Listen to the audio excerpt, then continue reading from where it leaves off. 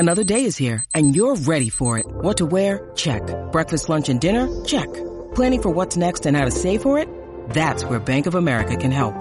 For your financial to-dos, Bank of America has experts ready to help get you closer to your goals. Get started at one of our local financial centers or 24/7 in our mobile banking app. Find a location near you at bankofamerica.com/talktous. What would you like the power to do? Mobile banking requires downloading the app and is only available for select devices. Message and data rates may apply. Bank of America N.A., member FDIC. When you need mealtime inspiration, it's worth shopping Kroger, where you'll find over 30,000 mouth-watering choices that excite your inner foodie. And no matter what tasty choice you make, you'll enjoy our everyday low prices, plus extra ways to save, like digital coupons worth over $600 each week. You can also save up to $1 off per gallon at the pump with fuel points. More savings and more inspiring flavors make shopping Kroger worth it every time. Kroger, fresh for everyone. Fuel restrictions apply. This is October 15th, and this is the Bruins Beat on CLNS Media.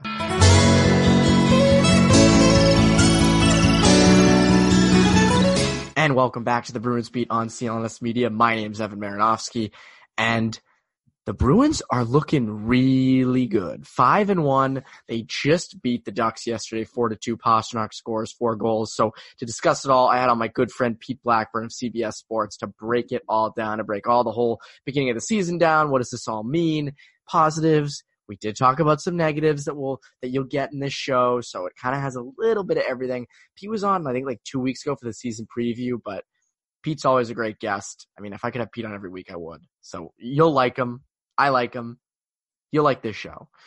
Before we get into the conversation, I want to tell you about my good friends over at betonline.ag. They're more than just some online betting platform. There's a lot of them out there, but none are quite like betonline.ag because their approach is focused on the player, and they built their incredible reputation on offering you, the clients, and my great listeners, nothing but the best. From cutting-edge technology to enticing promotions, latest sports betting odds, they have it all. They're famous for their sports book, where there are literally live lines on all major sporting events across all the major sports, including the NHL. Their live betting feature allows you to bet on your favorites quick and easy and in real time. They have everything. If you'd like to bet on NHL games, which are happening right now, and it is fun, or you'd like to bet on maybe the MLB playoffs or the NFL, the NBA is coming up soon. So you can bet on any games, actually, but you guys are NHL fans, so bet on that, bet on that. Use my personal promo code CLNS50 at clnsmedia.com/NHL Bruins to get 50% cash back on your first deposit. Again, that is promo code CLNS50 at clnsmedia.com/NHL Bruins. If you guys like to keep this podcast free, which I imagine you would, go there and take advantage of this awesome opportunity. These don't come around all the time. Again, that's betonline.ag. All right. Now, without further ado, here is my conversation with Pete Blackburn. And we're here with Pete Blackburn. Pete, what is up? How's it going? It's been, 2 weeks? It's been 2 weeks. It's so funny. When I realized I record my Bruins beats on Mondays, and when I realized, there's a Bruins game at 1 o'clock on Monday. Like, what Bruins reporter is going to want to come on after covering a whole game and going to want to talk about the game for longer, for 30 more minutes? I was like, just call Pete.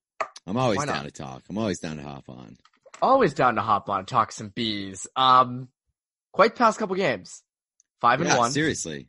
Unbelievable. 5-1 with, I don't want to say as an asterisk, but a game that they could have won and had business winning. So it's a very near 6-0, I would say. Oh, right there. I mean, they scored 2 goals, more goals in that Colorado game. The Colorado 4th goal was an empty netter. So they would have won 4-3 maybe. So this is crazy. I mean, I was a huge they're going to start slow person.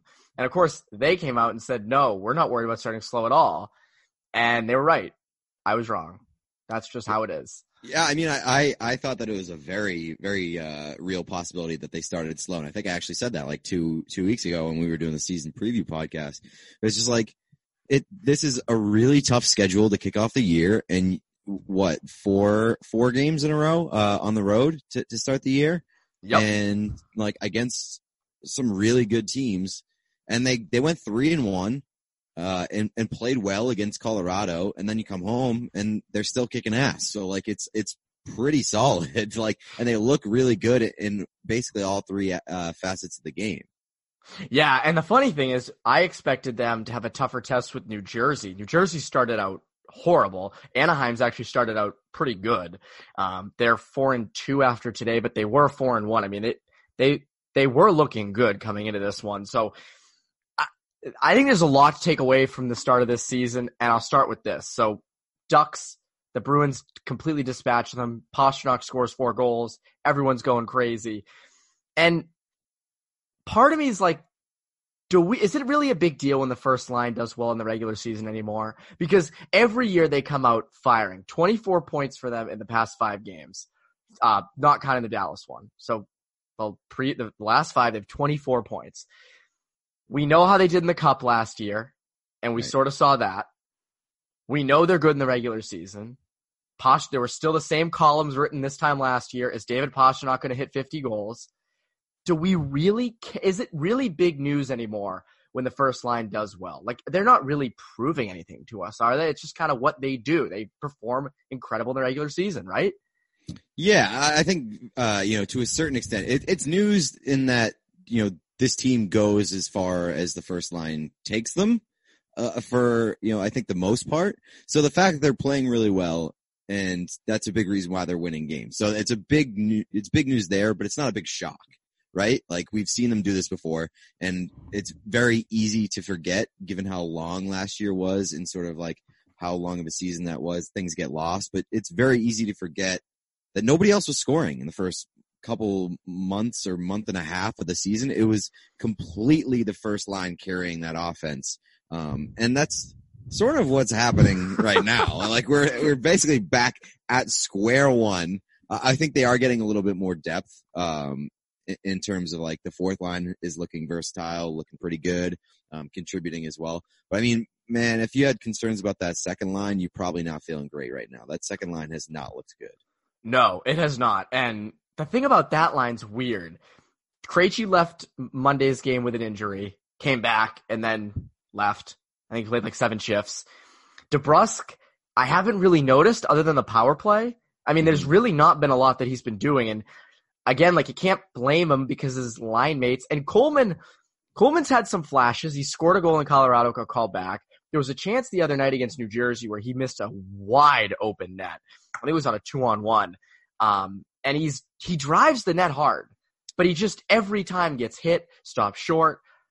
So I feel like every time I notice Kuhlman, he's gearing up down the wing, he's flying, he's showing off that speed, and then he loses an edge and he'll like crash into the goaltender. And it happens every time. I just feel like that is like 100% of his game. But like you're right. He is showing off the speed. He's shown it in flashes. Like, if they start putting it together, he can be a productive second line guy, I think. I just think, it's that second line lives and dies with David Krejci, and David Krejci has looked hurt, number one, and when he's been out there, he's been invisible for like a very, very large chunk of the season so far. Oh, yes. And you had a take 2 weeks ago when we did the season preview podcast. You were like, this is his last year. This looks like his last year. I mean, I thought it was his last year in Boston. Oh, I know. It's looked like it's like maybe his last year in the league. No, that's an overreaction, but he has not looked good. No, he is not. And the funny thing is, the Coyle line hasn't been producing per se, but they haven't been bad. The other night against New Jersey, I know it's not that big a deal, but all 3 of them were Heinen, Ritchie, and Coyle were the top 3 Corsi fours on the team. Something to be said for that. I think they're fine. They've been totally fine. They haven't produced much, but they've been a solid third line. And then the fourth line every year is good. Like, it's not news that the fourth line's good. Everyone knows the Bruins have this weird fetish with, like, they have good fourth lines every single year, and they find a way to make these guys point producers. But the second line thing's escaping me because, everyone looks at the right side of Krejci. Well, what if Krejci's not? Like, what if Krejci's just hurt? What is the next step that the Bruins have to do to solidify the second line because it doesn't look like much is working. Yeah, I think that you either gotta slot Coyle up and play him as a second line center if Krejci's not in the lineup, or you got to give one of those, or maybe both of these things. Maybe you bring up one of those younger guys and give him a shot, or maybe it's Par Lindholm. Like I don't know what the solution is there, but like they don't really have the luxury, I would say, of being able to miss David Krejci. Like you really need Bergeron, you really need Krejci, and you really need Charlie Coyle, because I think that's a strength of this team. If all of those guys are healthy and producing, like we saw how huge that could be for this team last year. And I said it, when they got Coyle at the deadline, like one of the most luxurious things that you can have, and one of the most important things that a contender can have in this league, is a good third line center. And I think the Bruins have 3 good centers right now, but if you lose one of them and you lose David Krejci, then I think you have to slot up Coyle, and you lose a very important piece towards having a good third line. And we saw how bad the third line was at points when Charlie Coyle was not here last year. So it is a bit concerning. It's also a bit concerning because it's like a waste, because Jake DeBrusk is really good, and he needs a little bit more stability. And he hasn't gotten that over the past, I guess, I don't know. I don't want to say he didn't get it last year, but like Jake DeBrusk was pretty inconsistent last year. If the Bruins could just get Jake DeBrusk on a solidified line, just put him with, like, if David Krejci was healthy and you had a real right winger who could score like when he was with Rick Nash, that was it. Like that is what that kid needs, a solid line with him. I mean, it's kind of like with Krejci, and again, like the Bruins, I think people overlook this sometimes, but part of the reason that Marchand has been as good in his career as he has been is he has Bergeron. Bergeron has Marchand. And then Pastrnak came along. So they've always just had each other. And that's always worked. That's why the chemistry is so good. DeBrusk and Krejci consistently have had a different person on the right side every single year. And there's been points where DeBrusk has just missed having Krejci in the middle. So that second line is just such a question mark to me. I mean, I don't know. I mean, it's kind of – the Bruins have this weird thing where the first line carries them for big portions of the season. So I don't think this is a dire problem. No. But it has it's something that we navigated again last year. They're in the exact same position, basically. And they were able to navigate it. It's obviously not ideal. It's something that you can address as the season goes on. But like for me, I think that a bunch of people had said it before the season started. Like I was wondering if they should move David Pastrnak down, just to give that second line a little bit more firepower, a little bit more stability. See if Jake DeBrusk kind of catches fire with a little extra talent on that line. But I don't think that you can break it up now, because you look at what that first line is doing. They are winning you games. And you're not going to move David Pastrnak down when he's scoring 4 goals a game. Like, it's crazy. He's got 6 goals through 6 games, and you're not going to pull him off that line, or at least I think it's very, very difficult to pull him off that line when that line is winning you games. And you also want Krejci to be there. You're not moving Pastrnak down to play with Par Lindholm down the middle. Right, yeah, exactly. You need David Krejci to be healthy, and you need him to be playing like David Krejci was playing last year. Like, you're not going to give Par Lindholm a David Pastrnak player. You're sacrificing too much there. The oddest thing was I think it was 2017-18 when Bergeron was hurt for like an extended period of time, and they had Riley Nash as the first line center with Marchand and Pastrnak, and it worked. But it was the weirdest thing seeing Riley Nash as the first line taking center. Like opening face-offs of games and starting games and stuff. It was like, oh my God, Riley Nash centering Brad Marchand, and it's working. Like, that's how good Brad Marchand is too. So yes, and that's how good Riley Nash was for the Bruins when he was here, and then he was very completely. Good. He totally lost it with Columbus last year because he had the huge hit on, who was it? He had a big hit on someone, and then Chara ran him during the playoff series. I do remember that. He was talking that smack. Yes, it was no, it was I think it was Victor Hedman in the first round who got into it with Riley Nash or something. No, I'm talking about the second. I'm talking this past playoffs. Yeah, that's what I was too, but I forgot. Something happened with Riley Nash. I know that something happened with Riley Nash. I know he had something with the Bruins, like an issue where he ran a guy. I don't remember who it was, though, on the Bruins. And then the next game, like seconds in, Chara just wrecked him. I don't remember who he hit, though.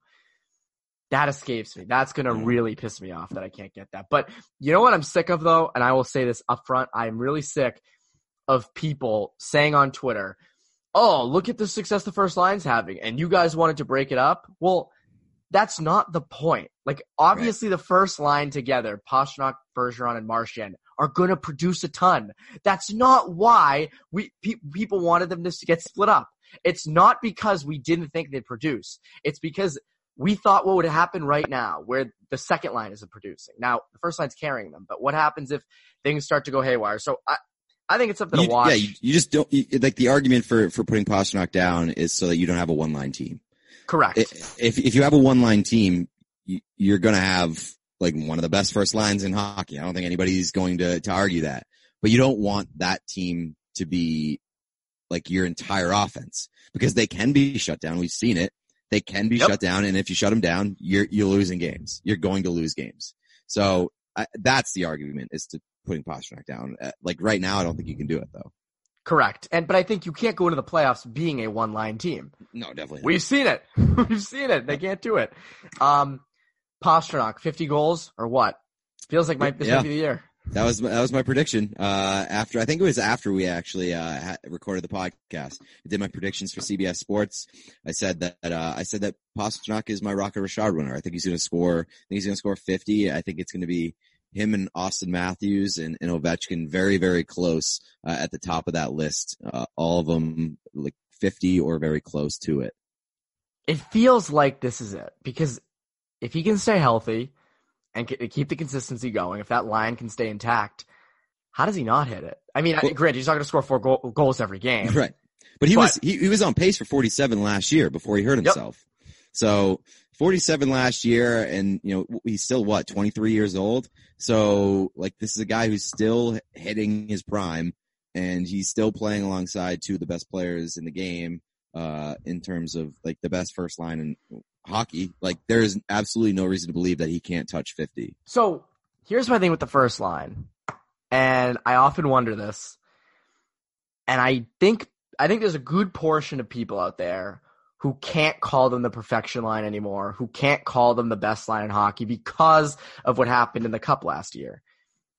Do you think that's kind of going to hold them back all year? Is like, we can't go too far complimenting them because we've technically seen this before, and look at what happened last year. No, I think that it's unfair to say that any line in hockey is a perfect line and, can't have downslides. Like last year in the Stanley Cup final wasn't the first time that we'd seen this line downslide and struggle and struggle to produce. It's happened. It's going to happen.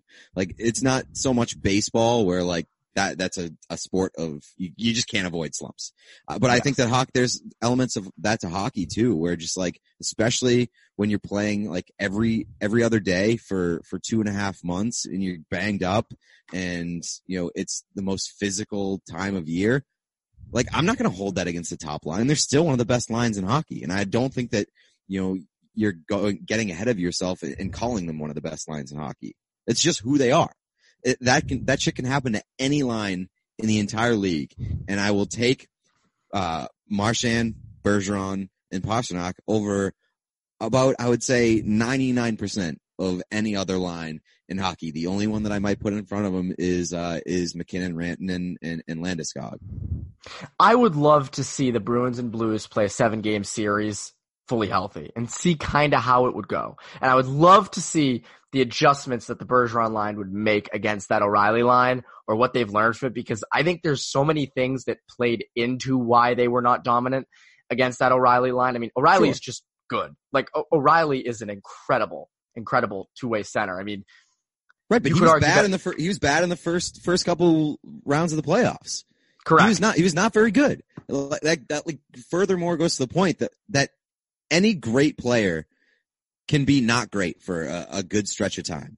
And it just so happened that the Bruins' top players were pretty bad in the Stanley Cup final, and that's a very poor time to go cold. But again, like to your point, there's a lot of things that were sort of, working into that. And it is what it is. Shit happens. We move forward. But this is still one of the best lines in hockey, and I don't think that you're getting yourself in trouble by kind of saying that early in the season. They have 24 points in 5 games. That is nuts. That's a stat I'm going to tweet. But Pete, did you know hiring can be a slow process? Did you know that? I'm aware of confusing processes, but I'm not aware of slow processes. Well, let me tell you about this slow process that is actually made easier by something I'm going to tell you about. Cafe Altura CEO Dylan Miskowitz needed to hire a director of coffee for his organic coffee company, but he was having trouble finding qualified applicants. So you know what he did? He switched to ZipRecruiter. ZipRecruiter does not depend on candidates finding you. It finds them for you. It's technology that identifies people with the right experience and invites them to apply to your job. So you get qualified candidates fast. Dylan actually posted his job on ZipRecruiter and said he was impressed by how quickly he had great candidates apply. He also used ZipRecruiter's candidate rating feature to filter his applicants. So he knew he was getting the most relevant and like the best people. I mean, come on, you want the best people working for you. And that's how Dylan found his new director of coffee in like just a few days. This guy found it in like 2 to 3 days, which is unheard of in the coffee industry. With results like this, it's no wonder 4 out of 5 employers who post on ZipRecruiter get a quality candidate within the first day. See why ZipRecruiter is effective for businesses of all sizes. Try ZipRecruiter for free at our personal address, ZipRecruiter.com/BostonBeat. That's ZipRecruiter.com/BostonBeat. ZipRecruiter.com/BostonBeat. ZipRecruiter, the smartest way to hire. All right, we're going to get negative. Why don't we get negative? Come on. Let's Bruins do are 5-1. Let's get negative. I'm going to come out and say it. Brandon Carlo has not looked good. Am I the only one that thinks this? No, I don't think you're far off. You want to see him sort of continue what he left off with last year. I don't think he's to that level. Maybe it's just early season stuff, but I don't think it's been terrible, but he hasn't really stood out to me. But I mean, you do look at the numbers; they're not that bad, and the underlying numbers and stuff like that. But I also think that's a product of just how well this team has been playing overall. Yeah, I mean, again, I think the goaltending's been great. They've been getting great goaltending through 6 games from both. I mean, when was the last time Tuukka started the season off good like this? And I get it, it's coming off the Stanley Cup last year. It was like a 2-month layoff, so it was like they're continuing last season. But I don't know. Not just Tuukka, by the way. Halak has been very, very good. He has a little gaffe in the Columbus Day game, and it didn't end up mattering, but it kind of put them back and gave him a little bit of a pulse there at the end. But that was like his first big mistake of the year. Yeah, well, I didn't mention Halak because he started out last season hot too. So I was like, Tuukka, look at Tuukka. But with Carlo, I don't know what it is. He's not as dominant. Now, granted, in the regular season, Cassie likes to match his lines and stuff, but it's not as dire as it is in the playoffs where it's like, okay, Carlo is on the ice every time Panarin is. And they haven't faced a team similar to that yet this year where they have that hard matchup, so I get that. But there have been turnovers Carlo's been making. There have been missed coverages in front of the net. There's a lot of little things that, like, Carlo's relied upon to do, and you just see him miss him. And it's like, that's odd because he looked so good in last year's playoffs. I mean, he was arguably one of their top 2 defensemen. And I don't even think that's arguable. Well, I guess if you want to say Torrey Krug, but I mean, McAvoy and Carlo were studs for them last year during the playoffs, and obviously a big reason why they got this far they did. I don't know. It's for me, I'm not worried about it yet. He's still a young player, short summer, still kind of getting his footing maybe in the early season going.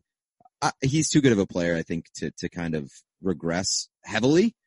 And as of right now, it's not really killing him. But, you do want to see some of that stuff cleaned up as the season goes on.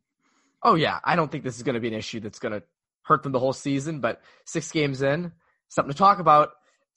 It's something. Yep. We gotta find the negatives. There's not a lot bad going on with this team. This team looks good. They look good. They do. I did not expect to be saying that this early in the season. I thought they'd come out slow. I thought they'd be, lackluster. I saw those first 2 games against Dallas and Arizona, and I said, I don't know. I don't know about that Vegas game. And then, of course, Bruce Cassidy coach team came back from like an early deficit. Oh, I forgot about that. That's what they do. They do look really good. I also think that there's I'm a little bit concerned with some of the stuff that I've seen. Just, the goaltending has been great. What happens if that doesn't, stay? Like, what are they at, like 950 right now between the two of those guys? Like, that's not going to be sustainable. And you're getting all your scoring from one line, basically. That's a little concerning. But their power play has looked good. So that, it's hit or miss, but it has looked good at points. And, I think, there are more things that I think are positive in the positive column, obviously at 5-1 than there are with negatives. The only real negative I can think of that'll probably be cleaned up soon, or another negative to add on to the couple I've brought up, whatever. Second periods. At least the past 2 games, the Ducks and the Devils. Devils outshot them, I think, a lot to I forget the exact number, but a lot to a little in the second. And then the Ducks outshot them in the second, I think like 16-6. I mean, it wasn't even close. So, again. The counter of that is great first periods. Great first periods. Great first periods. I don't know if it's just me, but I feel like the Bruins are a bad second period team. And I feel like a lot of the times they'll struggle in the second period. Didn't they do that a lot in the playoffs last year? It seems like forever ago. Or were they a really good second period team in the playoffs? They were a really good second period team. Were they? I don't remember. I remember them absolutely dominating in Carolina in second periods. Yes. Oh my God, yes. Yeah. And I think that I'd rather see them get off to great first periods. Because you can jump out to an early lead, and maybe get a little wiggle room, in the second period, whereas you're not digging yourself, in an early hole if you're coming out slow. So I'll take a bad second period over a bad first period. Positive way to look at it. That's my spin zone. That's my spin zone for you. And I like first periods better than second periods. It's so funny because every game with the first period, it's like the Bruins are dominating, but it's also the ebbs and flows of the game. Like a hockey game, you can't really dominate full 60 minutes. It goes up and down. So Bruins at some point got to say, you know what? You can come in our zone for a little bit. You can chill out. You can maneuver the puck around, all that fun stuff. You can do that for like a period and we'll just get you in the third. Whatever. No biggie. Honestly, okay. maybe it's like they're so confident in their defensive game and goaltending that they're kind of just like, hey, we'll let you hang out in our zone. You guys can run yourself tired, and then we're just going to pounce all over you in the third period and seal the deal. If you want, I don't hate that strategy. Not a bad. That's a pretty good strategy for the Bruins. I gotta give it to Cassidy. That's why he's a Jack Adams Award candidate every year. You go out, get a quick start. You punch him in the mouth a little bit. Go into first intermission. Take a little step back. Let them tire themselves out. And then you go for the kill shot in the third period. You demoralize them by giving them something in the second, and they don't get a lot to show for it. And it's demoralizing, and you go and you wrap it up in the last 20 minutes. It's just a brilliant strategy from Cassidy there. You want to cycle the puck in our zone for a little bit. You want to give some warm-up shots for our goalie. You go right ahead. We'll get you in the third period. We'll get you all tired in the second. That's a pretty good strategy right there. Okay, what's up with your New Jersey Devils? Can you tell me what is up with this team? Oh, they are a complete disaster. It's terrible. Crazy. Oh, my God. They are just an absolute mess. I think that, their back end has not looked good at all. Like they can't get the puck out of their own end. They're falling all over themselves. PK Subban's pretty bad, to this point in the year. Like they've gotten a little bit of bad luck up front too, but I mean, the power play has just been disastrous. They can't hold leads. The coaching has looked really, really bad. The lines are questionable. So I know that we're only 2 weeks into the season, But I mean, John Hines is very much on the hot seat there because it really can't get much worse. They've blown a 4-goal lead in the season opener. They just blew a 3-goal lead today. It has looked awful. I saw your tweet. Was Darren Ravel in the stands? Was that Darren Ravel that's why was they there. lost? Yeah, they were. Darren Ravel. I saw him shuffling into his seat. The Devils had a 4-1 lead at that point. I believe it was in the first period, the first or second period. They had a 4-1 lead. Darren Ravel went to his seat. And the Devils lost, I think they lost 5-4 or 6-4, but they didn't score again, and they blew a 3-goal lead. So, Darren Ravel, just an absolute curse. I'd say that no matter what, even if he wasn't a curse. Darren, just go, stay away from everything that I love. Jack Hughes, no points. He has looked miserable. He has looked so bad. It's funny because you know what, and this is me, but he looked okay in the preseason when he was against the Bruins. Now, granted, the Bruins put out like their AHL team, but he looked good. And he cycled the puck well. He did. He had some really nice goals, cycled the puck well, carried it well. The other night, I was like, I didn't even notice him. I mean, just irrelevant. And PK Subban, as you said, just looks out of place on that Devils team. Yeah, I will say Hughes got robbed in today's game. Like he should have had a goal, but I mean he has not looked good. That team it's funny because that Metropolitan, I know it's a week into the season, but in that Metropolitan division, man, you are not gaining easy ground. And right now you got the Hurricanes in first. Your prediction's looking right on the Hurricanes being the team of the Metro. I give you credit for that. It's Penguins, still very early, but they do look really, really good. No, these are the final standings for the year. Yes. Penguins, Capitals, and then the Islanders and Flyers and Rangers, the Blue Jackets, Devils. Pretty crazy. Surprised about the Penguins. Like the Penguins have shown a little bit of chutzpah, where they're just like they're hanging on, man, and they've had some injuries. They're still winning games. Like Malkin's out, Bukestad's been out. They've had some tough injury luck, and they're still getting it done. Let me ask you, you're an all NHL coverer, so you see all these games. Are the Oilers legit? I guess if they can get like 200 goals from James Neal, like they certainly can be legit. I don't necessarily, I'm not buying them. I still think that, this is a team that is way too reliant on Connor McDavid. Obviously James Neal has looked really good. And if you can get even like 25 goals from James Neal, which he's certainly on pace for that at this point, like that is very good. They need that sort of, secondary production in that lineup, but I don't buy into their goaltending. I don't think they're a strong enough team when McDavid's not on the ice. And, so I think that they're probably a bubble team, but I don't think they're like for real. Yeah, James Neal's on pace for a lot of goals. 7 goals in 5 games. Put that over 82 games. It's a lot of goals. Whole lot of goals. That's a whole lot of goals. That's it. We covered everything. We've talked about everything related to the Bruins.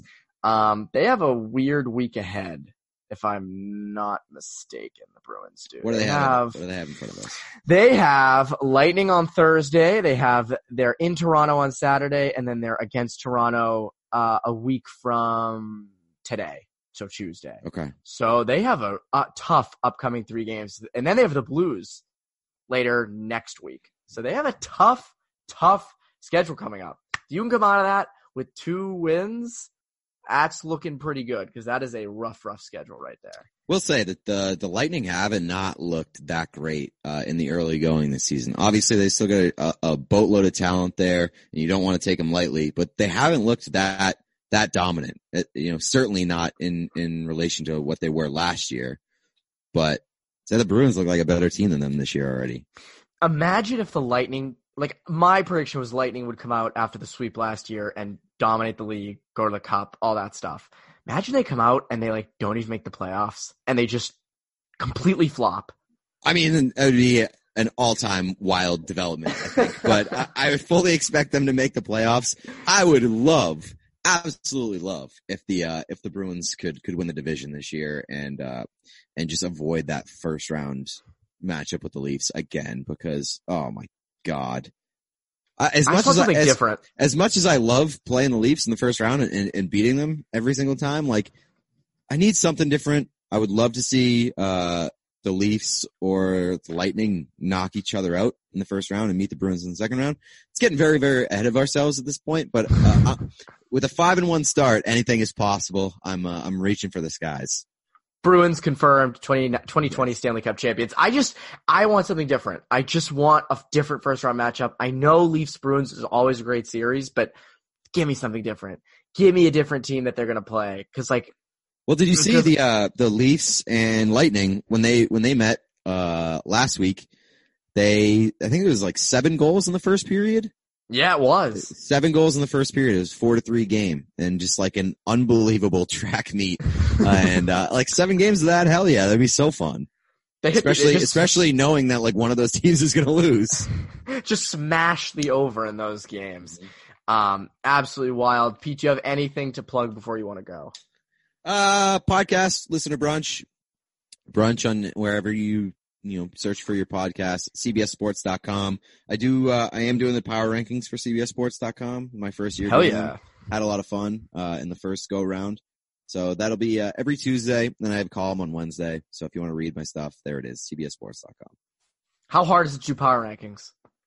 I would say the hardest part of doing the power rankings is assembling the teams. I love doing the blurbs, but like choosing an order is tough. It's tough because like I stay up to date with the league as much as I can, but I'm not watching every single game. So you kind of have to do, a little bit of digging, a little bit of research to find out, how that team's been doing for the past week, some of the stuff that's going on with them. So the order is an undertaking. But I love doing the blurbs. That must be fun. Making fun of the team. Because if it's like the Senators, you make fun of them. If it's the Oilers, you're like, oh, James Neal's going to win MVP, all that fun stuff. James Neal, 7 goals. Unbelievable. All right, Pete. Always a pleasure. And for CLNS Media, I'm Evan Marinofsky. For Bruins Beat, you guys have a great rest of your week.